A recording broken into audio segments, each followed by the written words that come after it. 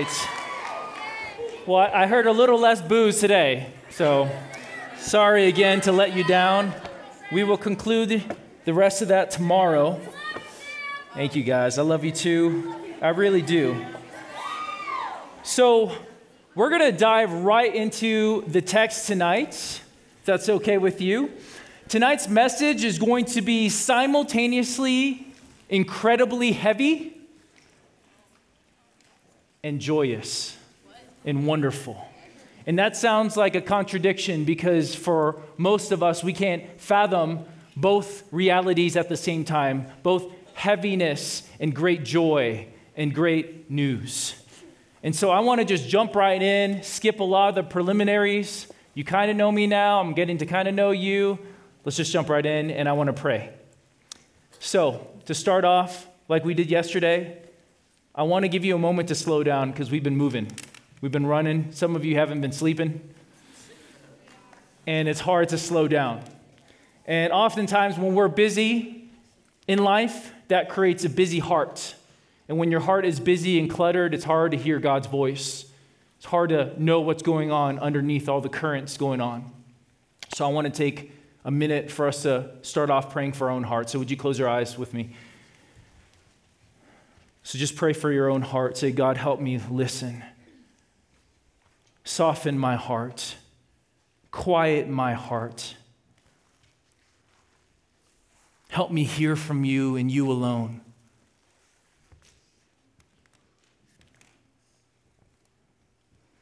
Maybe there's something that's really bothering you right now. Maybe something happened with someone today in camp. You're hurting, you're angry, you're upset, or maybe something back home is on your mind. Just give it to Jesus right now. Say, Jesus, I will trust you with that, but help me be fully present right now.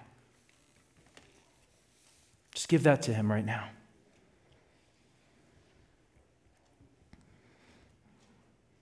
He can handle it. He's sovereign, as we've been talking about. He can carry it.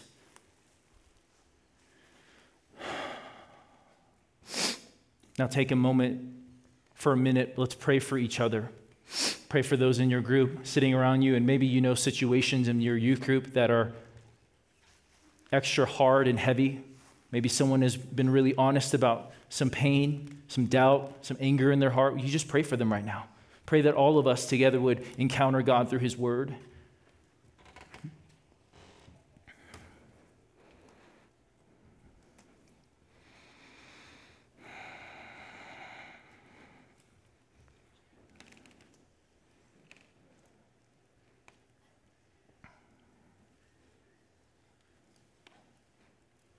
And then would you pray for me, that God would speak through me as I preach the word, and that the gospel would come through clearly and powerfully.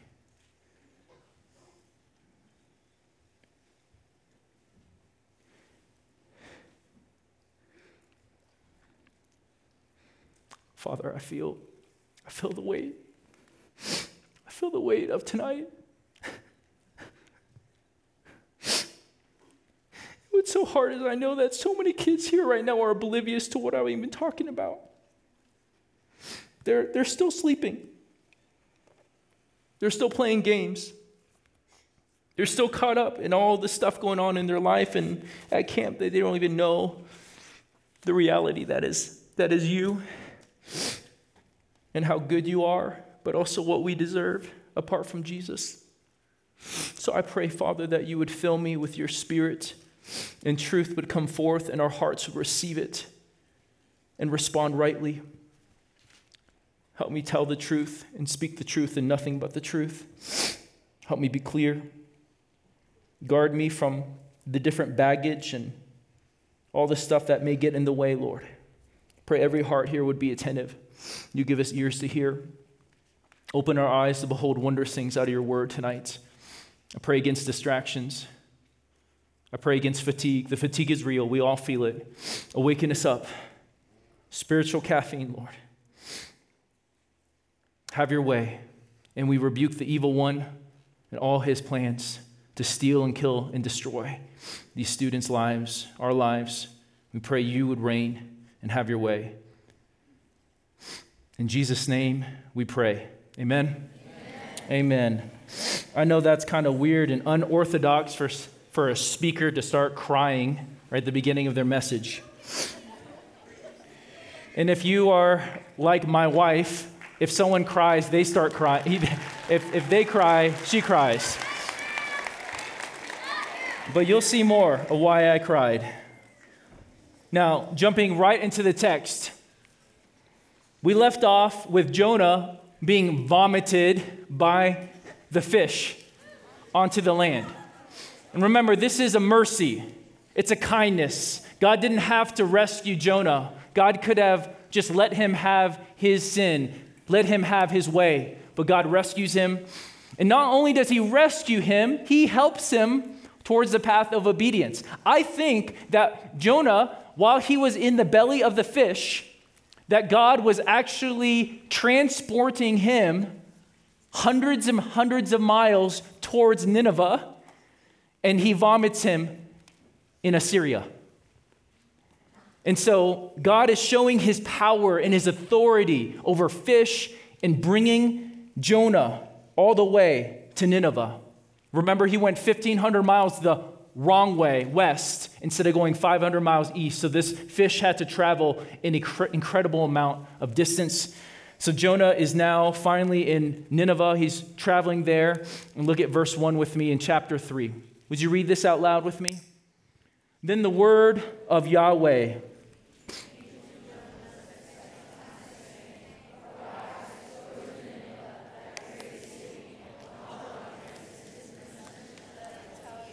So Jonah finally gets a second chance, and I love that God is a God of second chances. And not just second chances, third chances, fourth, fifth, and more and more and more. I mean, if you look at this text, Jonah has been given a lot of chances, and God has been incredibly patient. And tomorrow morning when we go to chapter 4, his patience will continue with Jonah. But this time, Jonah obeys.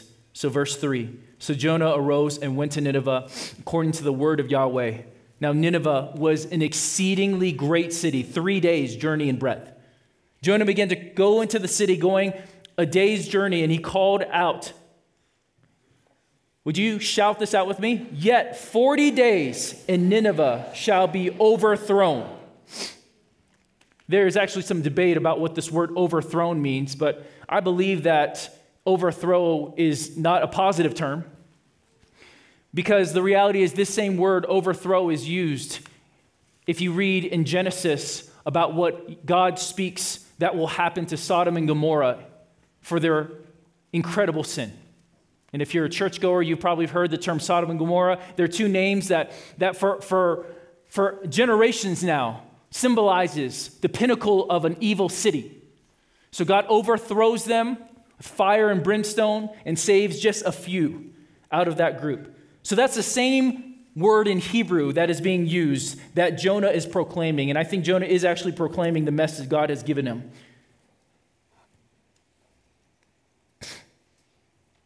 But how do we stomach such terrible words? These are damning, awful words. 40 days and the whole city will be overthrown, will be annihilated. Isn't this a stereotype of the Bible, of the God of the Bible? This angry and hateful God that all he wants to do is just kill and destroy? Or at least that's the perspective many of us have in the world, and maybe you have that perspective, that's mainly what God is like. He's just this vengeful, always grumpy, always angry in a bad mood kind of God. But the problem is, this God of judgment is a God that all of us actually want. We all actually want a God of justice. Let me explain. We all want justice, but we just want it for others. We can sometimes be ruthless towards others for their sins against us and their sins in life, but when it comes to our sin, our issues, we have tons of rational reasons why. Justifiable reasons why it's okay that we do what we do. And if you just understood my story and my family background history, you'd understand why I do these things, or why I have these addictions, or why I treat people the way I do, or why I speak the way I do, or why I do what I do. And this is just a classic case of trying to remake God in our own image. You remember I talked about that yesterday? The 3 R's. We want to either reject God and his truth about who he is and who we are in light of him, or we do something a little even more twisted, is that we hear the truth, see the truth, and then we remake the truth to fit our desires. Or finally, what we can do is receive God for all he is. We're all tempted. I am so tempted to remake God at times, but God will not be remade. See, the struggle most of us have is, how do you grasp the different attributes of God? And what I mean by the different characteristics, the different things that are important to God of how he is. How do we work together the reality that God is just? He is a God of justice, and yet he's a God of love. He's a God that is good, God that is holy. How do we bring these realities together? But sadly, instead of wrestling biblically and seeing how they fit together, most people are too lazy and too simplistic that we just pick one or the other. God is love, and that's it. So it doesn't matter how I live. It doesn't matter how I treat people. God is love, Sam. He's merciful. And it just gives you all kinds of license to live however you want, and do whatever you want. On the other side of things, you can be lazy and just say, well, you know, God is just a God of judgment. He's a God who's angry all the time, hates sinners, and you just treat him that way. And maybe you do some religious duties to appease him, but your heart is far from him. There's no love for this kind of God, and you separate yourself from him, and maybe you are out moralize other people. You out church other people. But in your heart of hearts, you feel very distant from God. You feel like he's always angry at you. But let me explain something. God's love and his justice work together. God's love actually requires God's judgment. Let me give you kind of a silly, unlikely scenario. Hopefully it's unlikely. Imagine I'm going on a walk, prayer walking throughout this camp, and I go to one of the boys' cabins. In the back of a cabin, I see a bunch of you guys from, maybe there was a rival gang youth group fight, okay? And one of the kids gets caught, and he's surrounded by a bunch of other 8th graders. It's a 6th grader. And they're just beating him up, okay? They're just ruthlessly beating him up, treating him like trash, messing with him. Imagine that boy sees me, makes eye contact with me. He's like, aren't you the pastor? And I look at him and I say, I love you, buddy. God bless you. And I walk away. And then I say to myself, boys will be boys. Imagine that. What would you say? What would you think and feel if you saw me? If you were on the side seeing this whole scene and you see this pastor walk away, what would you say? What would you think? What's wrong with you? Do you have any love in your heart, Sam? You're the biggest hypocrite of all time.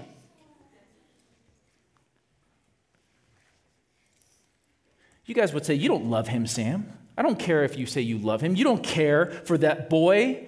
You see, all of us instinctively know that love compels justice. Love compels action. And if I actually love that boy, I'm going to throw myself and protect that boy. I'm going to just start throwing the other kids out away. You know, I want to do whatever I can. I'm going to take the hits because I love this boy. That's what love would require, wouldn't it? It wouldn't require just some nice words and I'll pray for you, man. But a deep love that propels action and justice to protect him, to stop these kids from hurting him. So if God truly loves, and he does, he must do something about the wickedness of the world. Remember in the first verse of this book, what has come before him? The evil of Assyria, of Nineveh, has come before Yahweh. God sees the evil of the world and he does not like it. He's not okay with it. He's not passive about it. He will do something about it. But there lies the problem. Who are the ones making the mess of the world? I am. You are.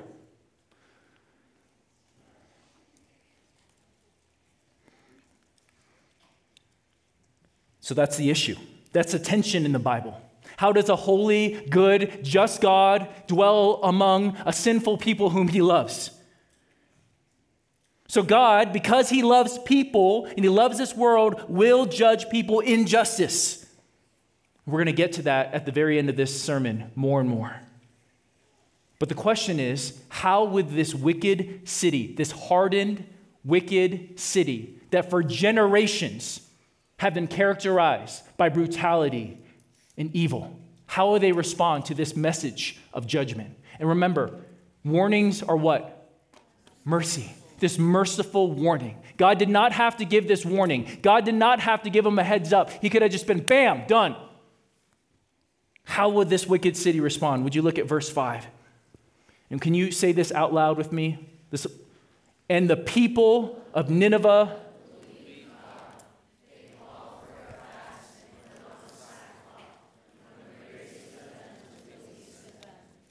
What? What? This is the most unlikely revival you could ever imagine. I mean, first of all, this is like the worst sermon of all time. He doesn't mention God. He doesn't mention all these details. He literally, in the Hebrew, he just says 5 words.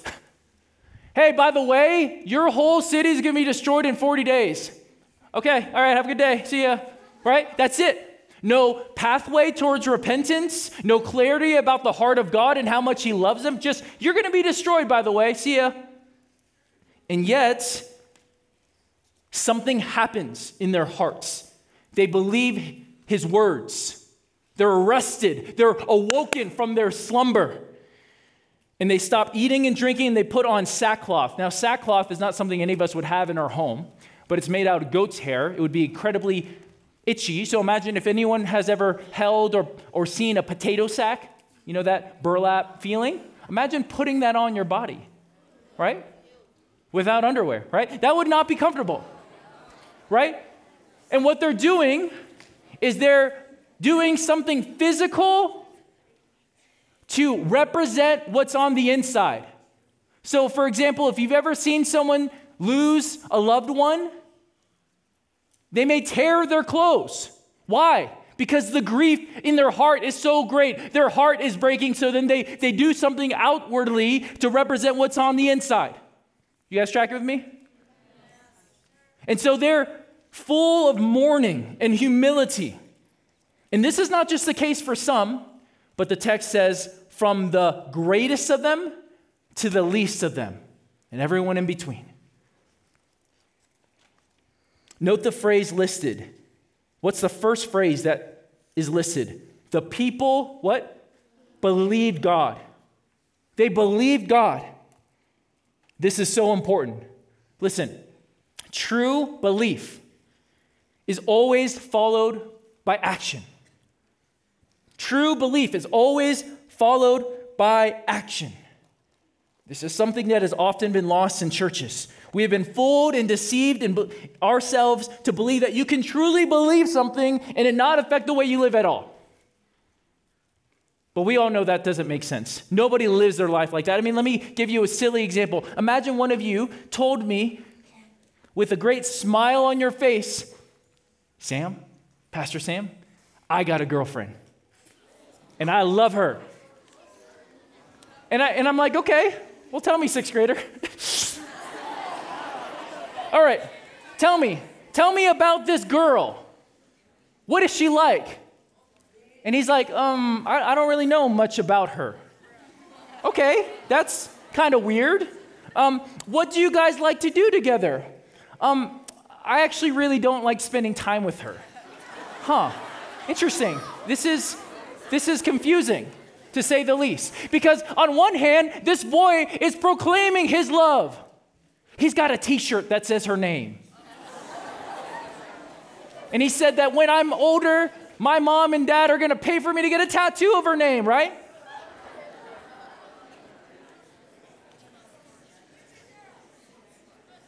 And yet, if you listen to this boy and you listen to this interaction, you'd be like, that boy doesn't love her. That boy don't even know her.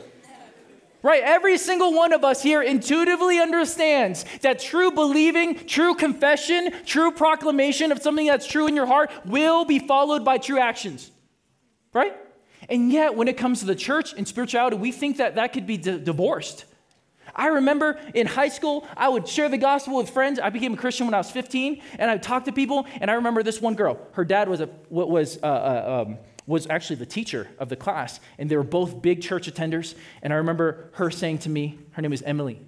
Emily said to me, she said, Sam, I'm all for church, and I'm all for Jesus, but that's too much. And she didn't care. She just lived for the world, and so she had this belief that she could be all for Jesus and following Jesus, and yet not following Jesus. And that does not make sense in any category in our life, and it should not make sense in the church when it comes to our relationship with Jesus. There's no such thing as believing in Jesus, loving Jesus, following Jesus, and not actually loving and following Jesus. And yet somehow we believe that just because you say something sincerely or even with passion, or even you say it at Hume Lake, then therefore it matters. And it does matter, but it only matters as much as your life follows it.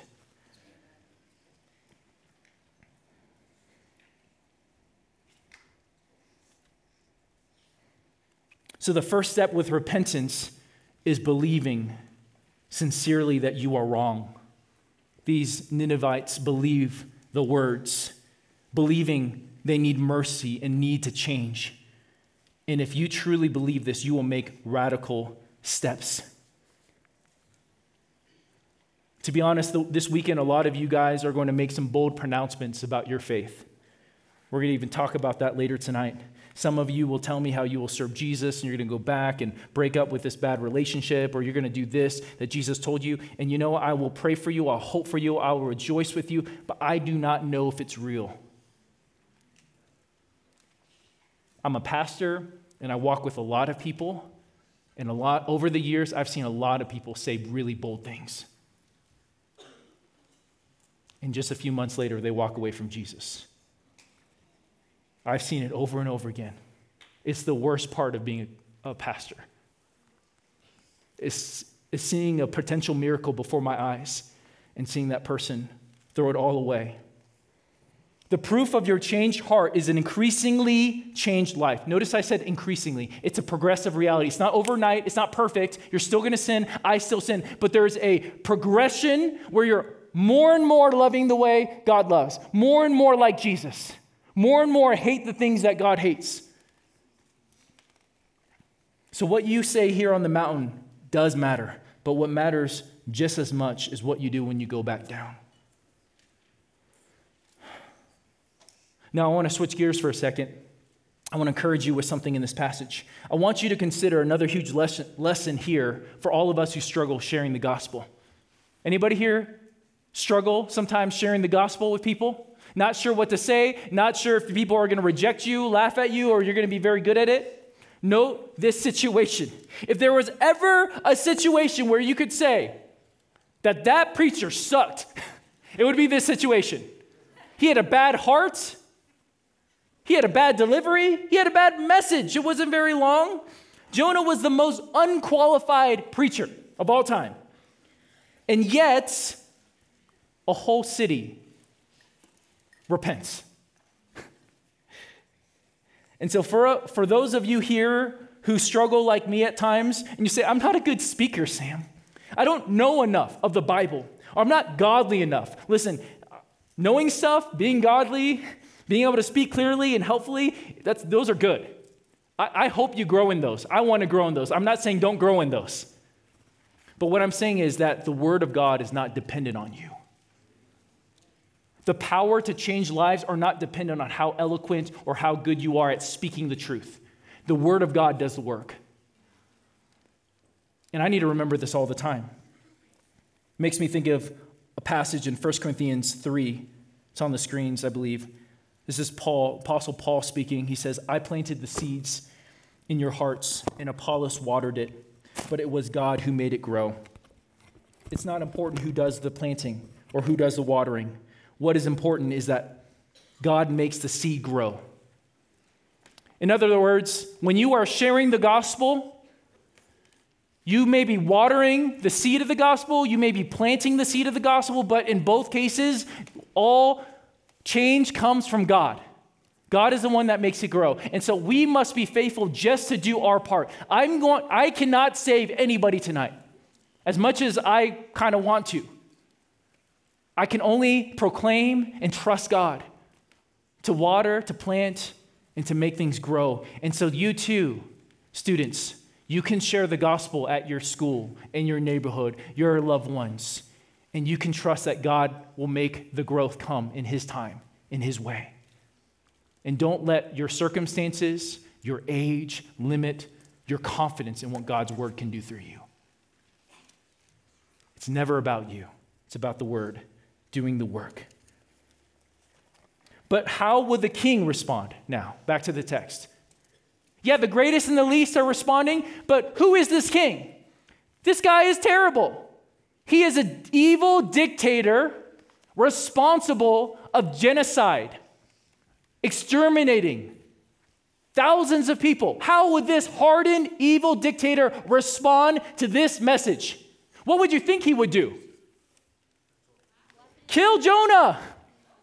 Bring that guy to me. How dare him speak those words in my court, in my house? String him up. Let's kill him slowly. That's what would normally happen. I mean, in the ancient world, if you just gave bad news to the king about something that was unrelated, they could kill you because they're just unhappy. And what does the king do here?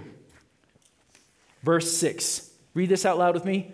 The word reached the king of Nineveh.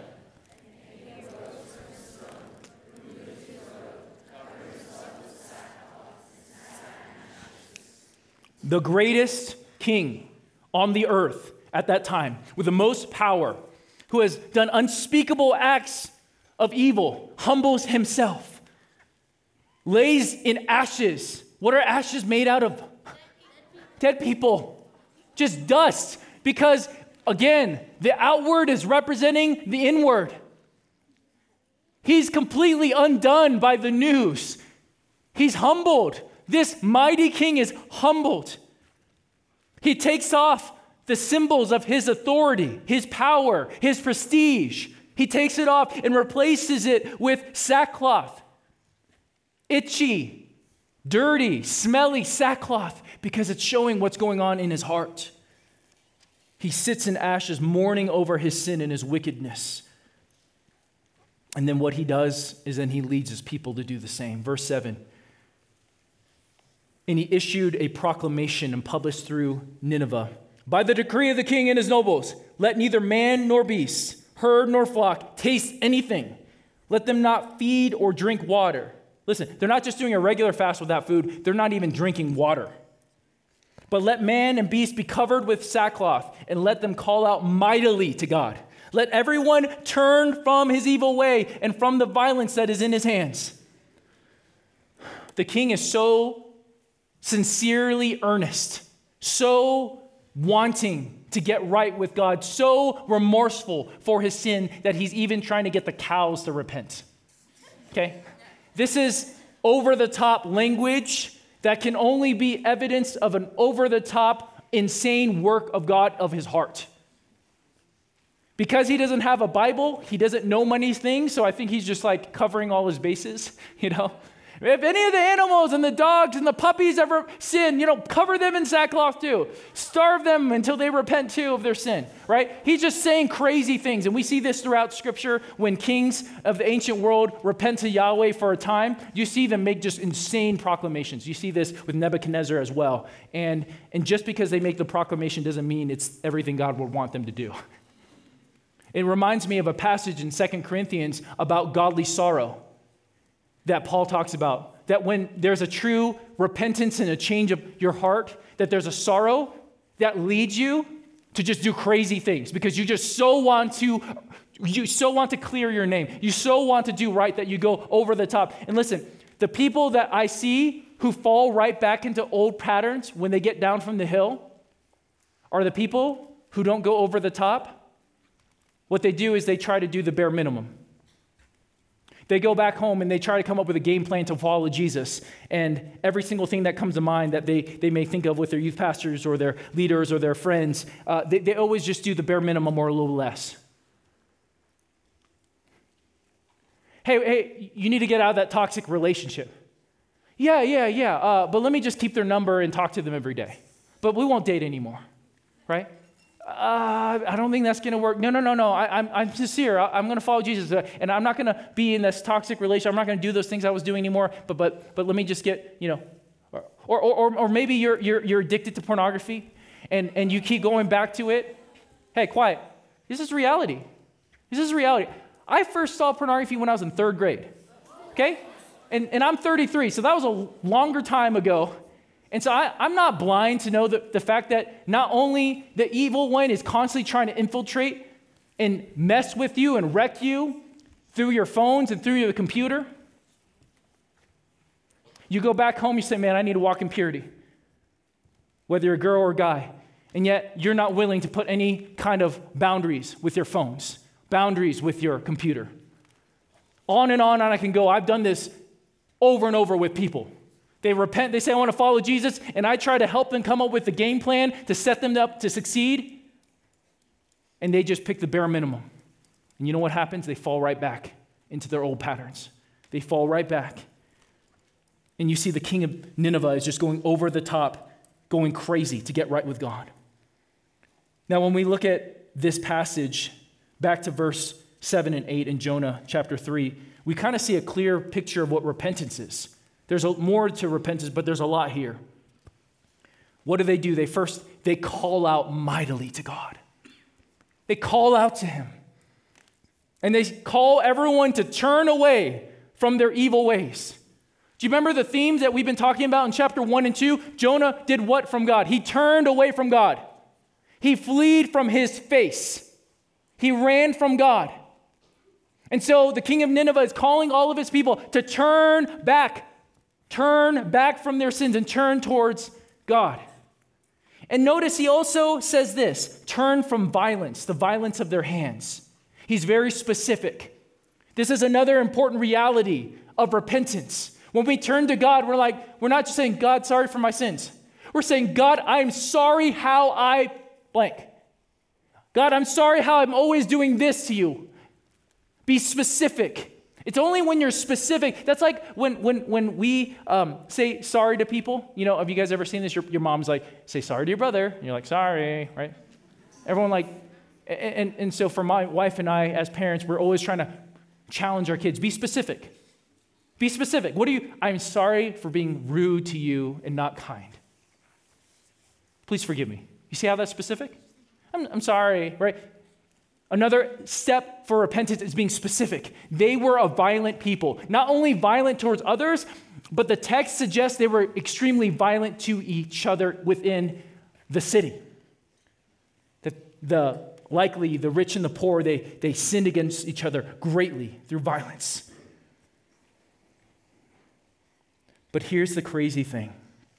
We see that in 100 years, God will judge Nineveh. God does destroy Nineveh, and they're taken over by the Babylonians for their wickedness. But for that generation, for some years, there was mercy and life and transformation in that city. What does that teach us? Well, that you never stop repenting. You don't do it once and you're good for the rest of your life. Oh yeah, Sam, I repented when I was 6. I prayed with my mama at my bed table because I was scared of hell. I said sorry to Jesus. I repented. I'm good. I got my fire insurance. No hell for me. Thank you very much. No. The Christian life is continual repentance, continual turning. Do you know why? Because our hearts are continually prone to wander. Lord, I feel it. If you know the song. So you don't turn once. You may make a proclamation once, but every day your heart is turning back to Jesus. Every time our hearts turn away from Jesus. But this is not a killjoy. This is not the end of your happiness. If you heard what I just said, you're like, Sam, I can't do that for the rest of my life. Are you kidding me? That sounds awful. No, this is the beginning of life. You never stop getting off your throne and resisting the lure of your own throne. And simultaneously, the more you say no to your flesh, no to your sin, and return to Jesus, Jesus takes you deeper into his heart, deeper into his joys, deeper into what it really means to be human, deeper into his delights. It's not the end of your joy, but the beginning of true joy. The more you repent and the more you turn, the more you experience what you were made for. Because God made you for himself. And when you're living outside of your purpose, you're not living in true joy. You may have temporary moments of happiness, but you are absolutely not living in the zone of true joy. And the more you say yes, the closer you get, the closer you enjoy the greatest pleasures that God made you for. Now look at verse 9 with me. The king ends his proclamation with this statement. Would you read this out loud? And guys, could you say it loud? I know it's warm in here. I know that it's been a long day. Would you say it out loud? This will help you. Who knows?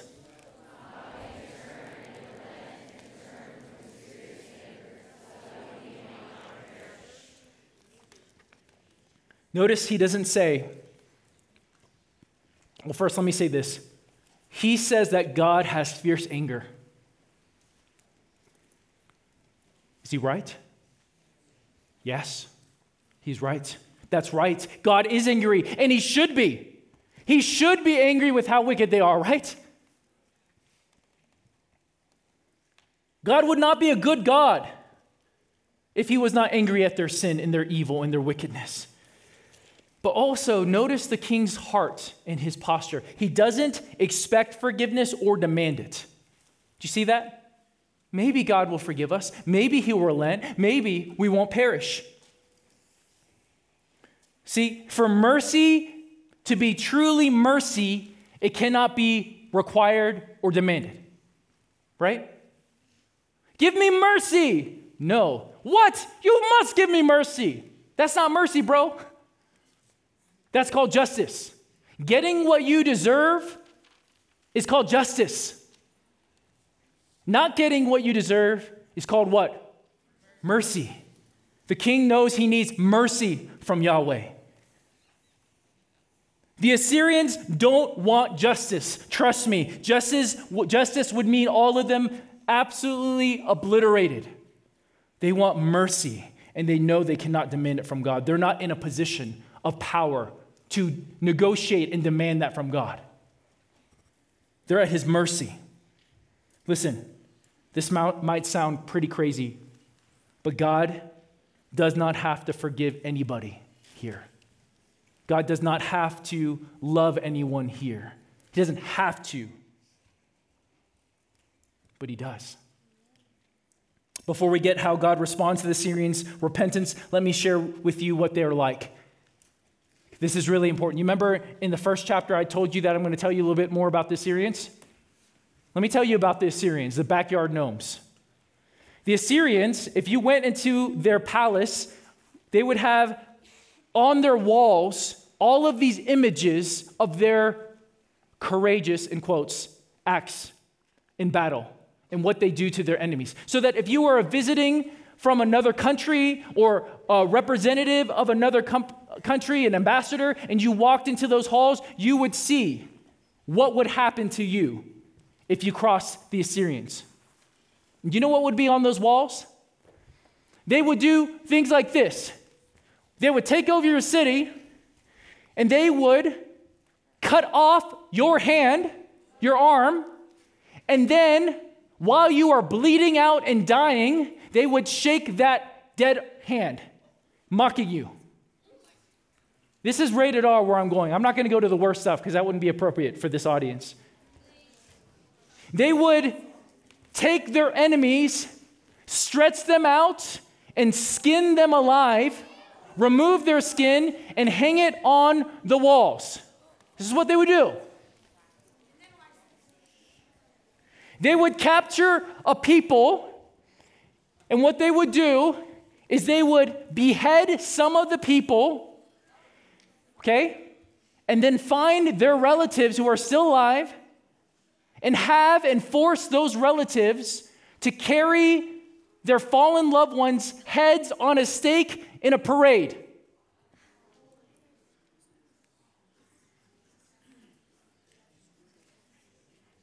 Did you hear what I just said? They would cut off the head of one of your brothers or sisters and then force you to carry that head in a parade before their people. This is the kind of people we're talking about. This is kind of wickedness we're talking about of the Syrians. You didn't know it was that bad, did you? It's worse. It's worse. But that's all I'm going to share for you tonight. How do you feel towards those people? Anger. Yeah? Anyone feel sick hearing that? Anyone feel angry? Yes. Anybody feel mercy towards them? No. Anybody want to be their friends? No. So here's a question. How does God feel towards these people? How does God respond to these wicked, barbaric people? Verse 10. When God saw what they did, how they turned from their evil way, God relented from the disaster that he said he would do to them, and he did not do it. What? What? God relented? God had mercy on them? They didn't spend years or months earning his forgiveness. They didn't pay back for all the wrongs they did to all the cities and the families they destroyed. How can it be that easy? How can God do that? Doesn't God know how evil they are? More than we know. How can God be that gracious? This is the God of the Bible. Not a vindictive God, but a God who is gracious and compassionate, slow to anger, eager to forgive, eager to extend mercy. He's a God that when even the most wicked, cruel, despicable person, when they turn their face from him and stop fleeing, he's like, yes! His heart is going out towards them. He's eager to extend mercy. This is the God of the Bible. And as Jonah prayed in the belly of the fish in chapter 2, salvation belongs to Yahweh. He will have mercy on whom he wants to have mercy on, and compassion on whom he wants to have compassion on. But this creates a significant problem. I wonder if you're noticing the problem. How can God be just to forgive them? How can God justly withhold his wrath upon this wicked, evil people for all that they did? Consider you lived in a neighboring city and your family was slaughtered. You carried your loved one's head on a stake, and you hear through the news, you hear a proclamation that the entire city of Nineveh was spared from God's wrath and judgment. How would you feel about that? Angry, right? Who is this God? Who is this Yahweh? Who is this God of Israel extending mercy to my enemies? Doesn't he know what he did to my family? Doesn't he know what they're like? You see the problem that is created with God's mercy? Have you ever considered that God's mercy is actually a problem if you understand justice? So how is God just and good in the midst of this? Before I explain that, let me talk about us for a second. Let me talk about us. I want you to imagine with me a courtroom. And if it helps, close your eyes if you're easily distracted. Remember, I told you guys it in the seminar, I struggle with ADHD. I know what it's like to be distracted by every single cough, every single squirrel, right? I get that. So if you need to close your eyes for a second, do that if that helps you imagine this reality. Imagine this courtroom scene. You're standing in front of the judge, and all that you've ever done, all that you've ever thought, all the times you sinned, are proclaimed in front of the whole courtroom. The evidence is read. It's conclusive. It's thorough. Even the things you thought you hid, even the things that you thought no one knew, everything is spelled out. You are guilty for your treason against the high king of the universe. Your idolatry is exposed.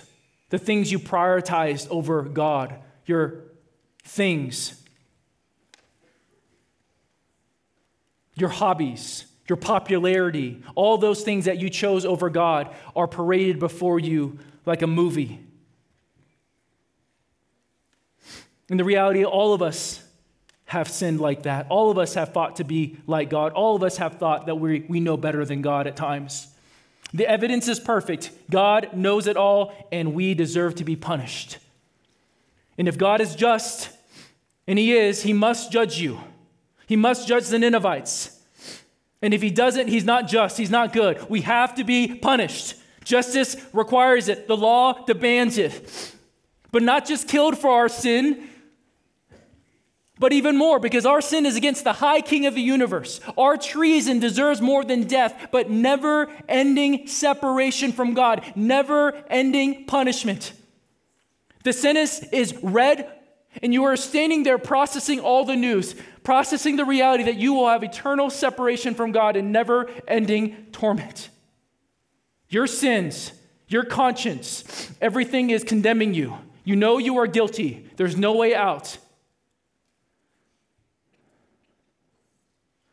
But then, before the gavel is slammed by the judge, the courtroom doors in the back burst open, and Jesus, the pure, spotless, innocent lover of your soul, bursts open the doors and runs to the Father, who's the judge.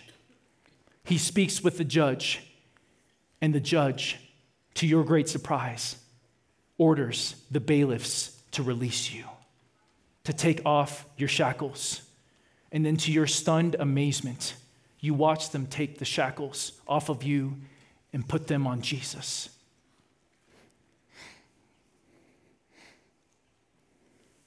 And then to your amazement, you see them drag Jesus to a stone, and they start whipping him. They strip him, and they start torturing him. And then after they unleash their anger and all their brutality upon Jesus' back and body, they take him out, and you follow him up onto a hill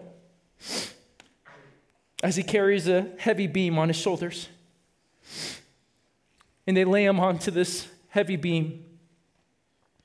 And they take nails, and they pound the nails through his hands and feet. And then they raise him up in the air. And then he makes eye contact with you and says, "I love you." See, on the cross, Jesus is treated like all he ever did is sin.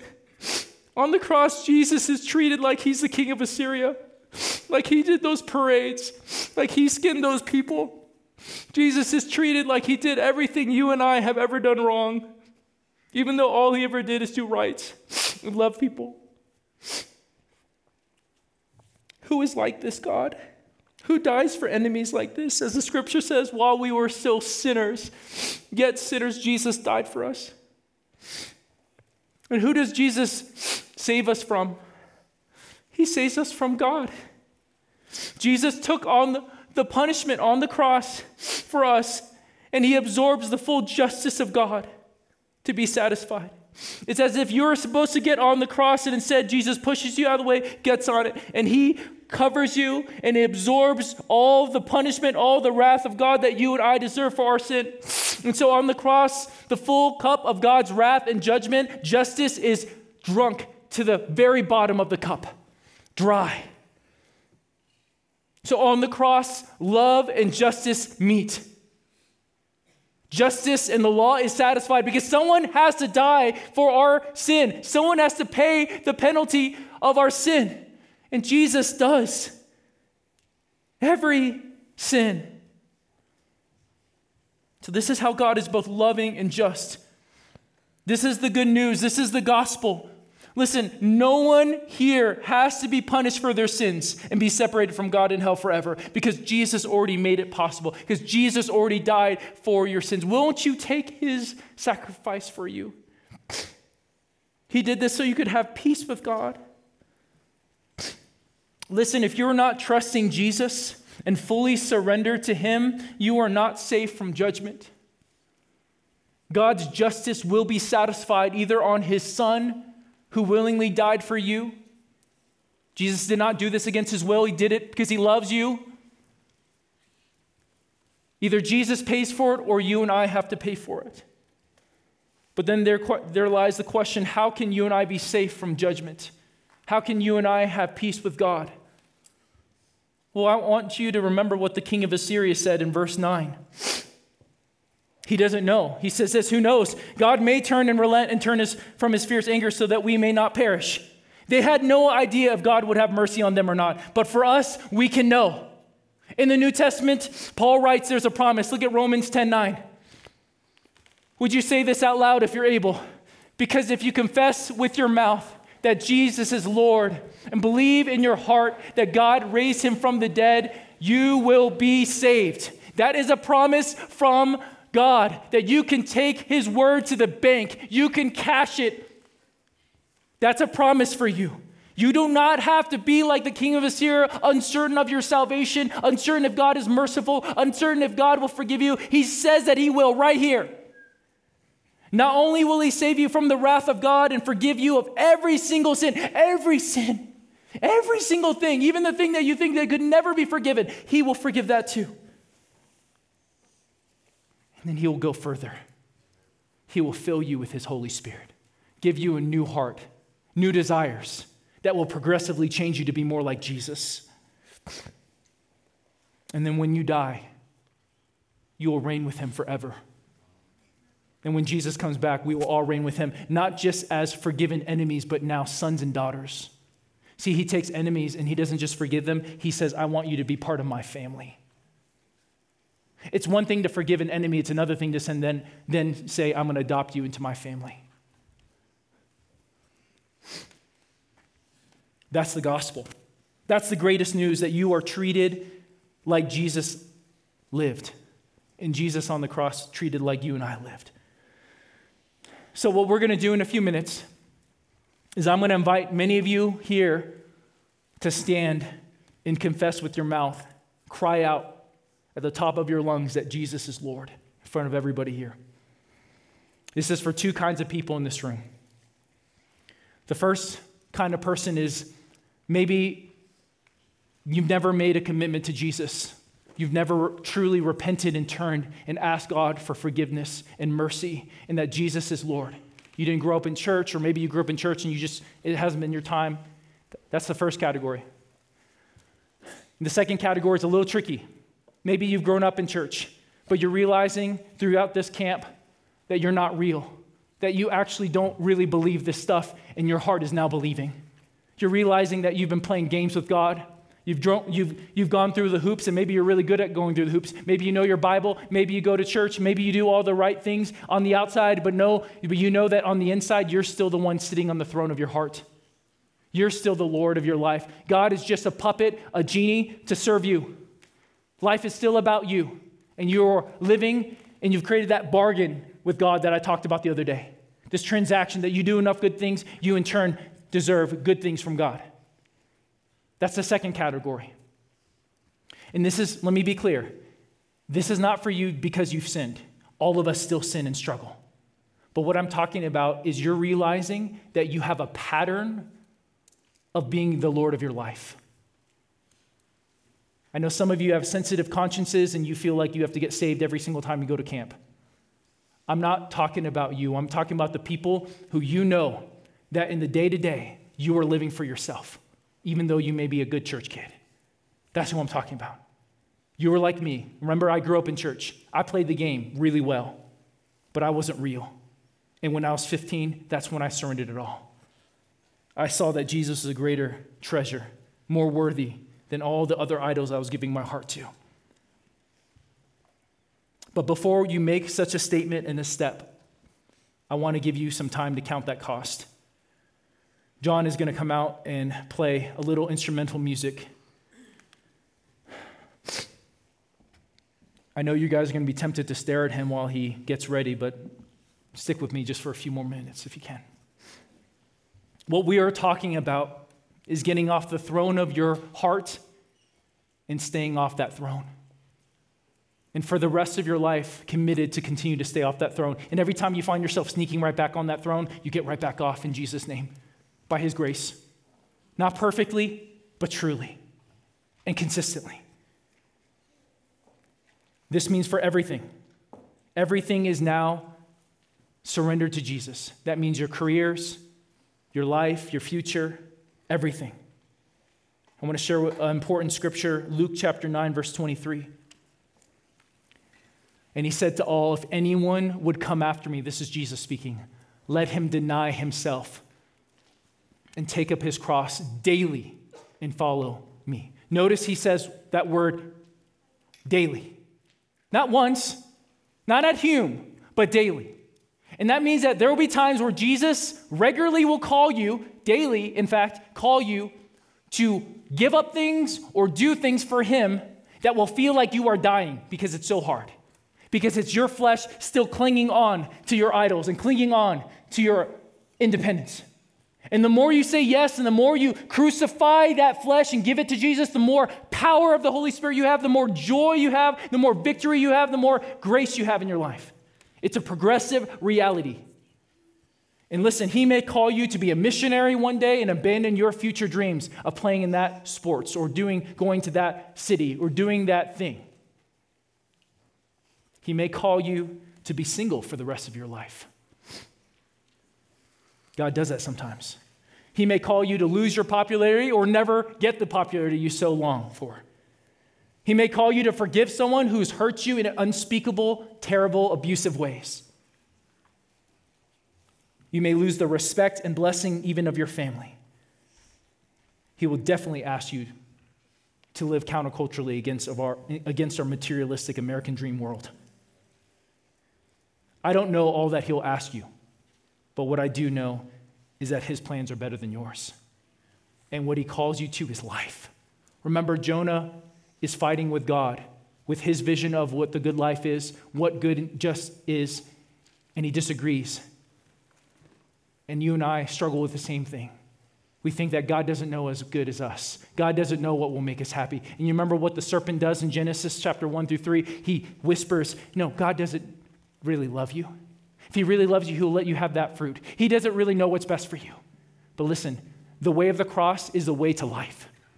The way of repentance is the way into greater life. But listen, I'm going to have you stand. Not yet. But if you're too afraid of what people think, you're not ready. If you're more afraid of what your friends will think, you're not ready. But let me tell you something. On that final day, your boys won't be there when you face the God of justice. When you face him, you will see him. You will not be with your family. You will not be with your friends. You will be there as an individual. And if you proclaim Jesus as Lord now, then he will own you then. If you are ashamed of him now, he will be ashamed of you then. But that does not have to be your fate. He is extending mercy and forgiveness and invitation for you. So John's going to play. And we're going to have silence, and I mean it. If you don't want this, if this is not for you, do not bring someone else down and distract them by talking to them. Have some care for them.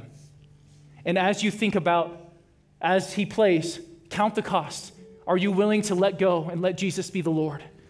Are you willing to let go of your sin, your shame? Are you willing to receive mercy and forgiveness and new life in him? It will be hard, I promise you.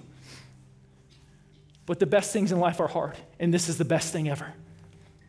So count the cost. What will that require of you? What will you have to let go when you come down from there? What do you need to let go right now? So I ask everyone to close your eyes if you can. Count the cost. So with every eye open. Because following Jesus is definitely a private, personal matter, but it's definitely a public matter. With every eye looking, if you want the mercy of Jesus, if you're done running from him, you're done turning your face from him and fleeing from him, and you want his forgiveness, and you want him to take control of your life and no longer fight to be your God, for your own glory and your own purpose and you want to lay it down to a better king, then on the count of 3, I want you to stand up and shout the top of your lungs, Jesus is Lord. All right? 1, 2, 3. Jesus is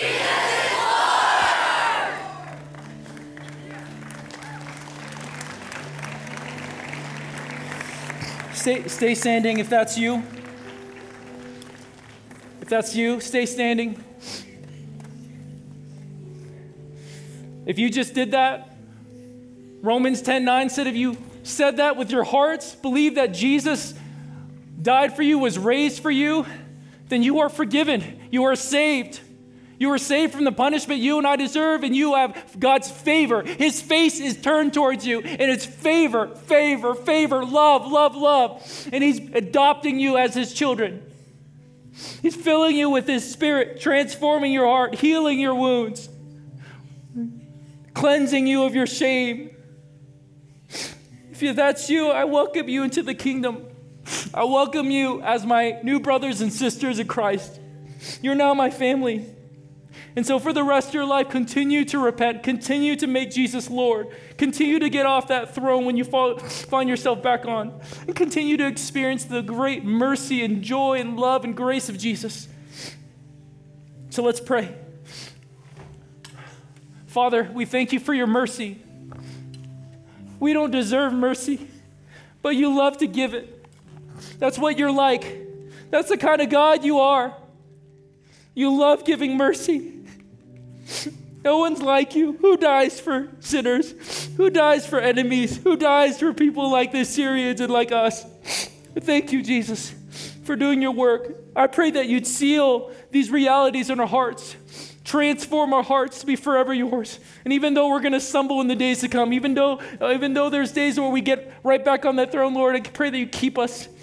Fill us with your spirit. Help every single student here who's yours know how much you love them. Seal them in your love. Seal them in their identity in you. Thank you, Father. We love you. And now, for the rest of us here, let's stand and sing in response that his mercy is more. Let's sing with all of our hearts.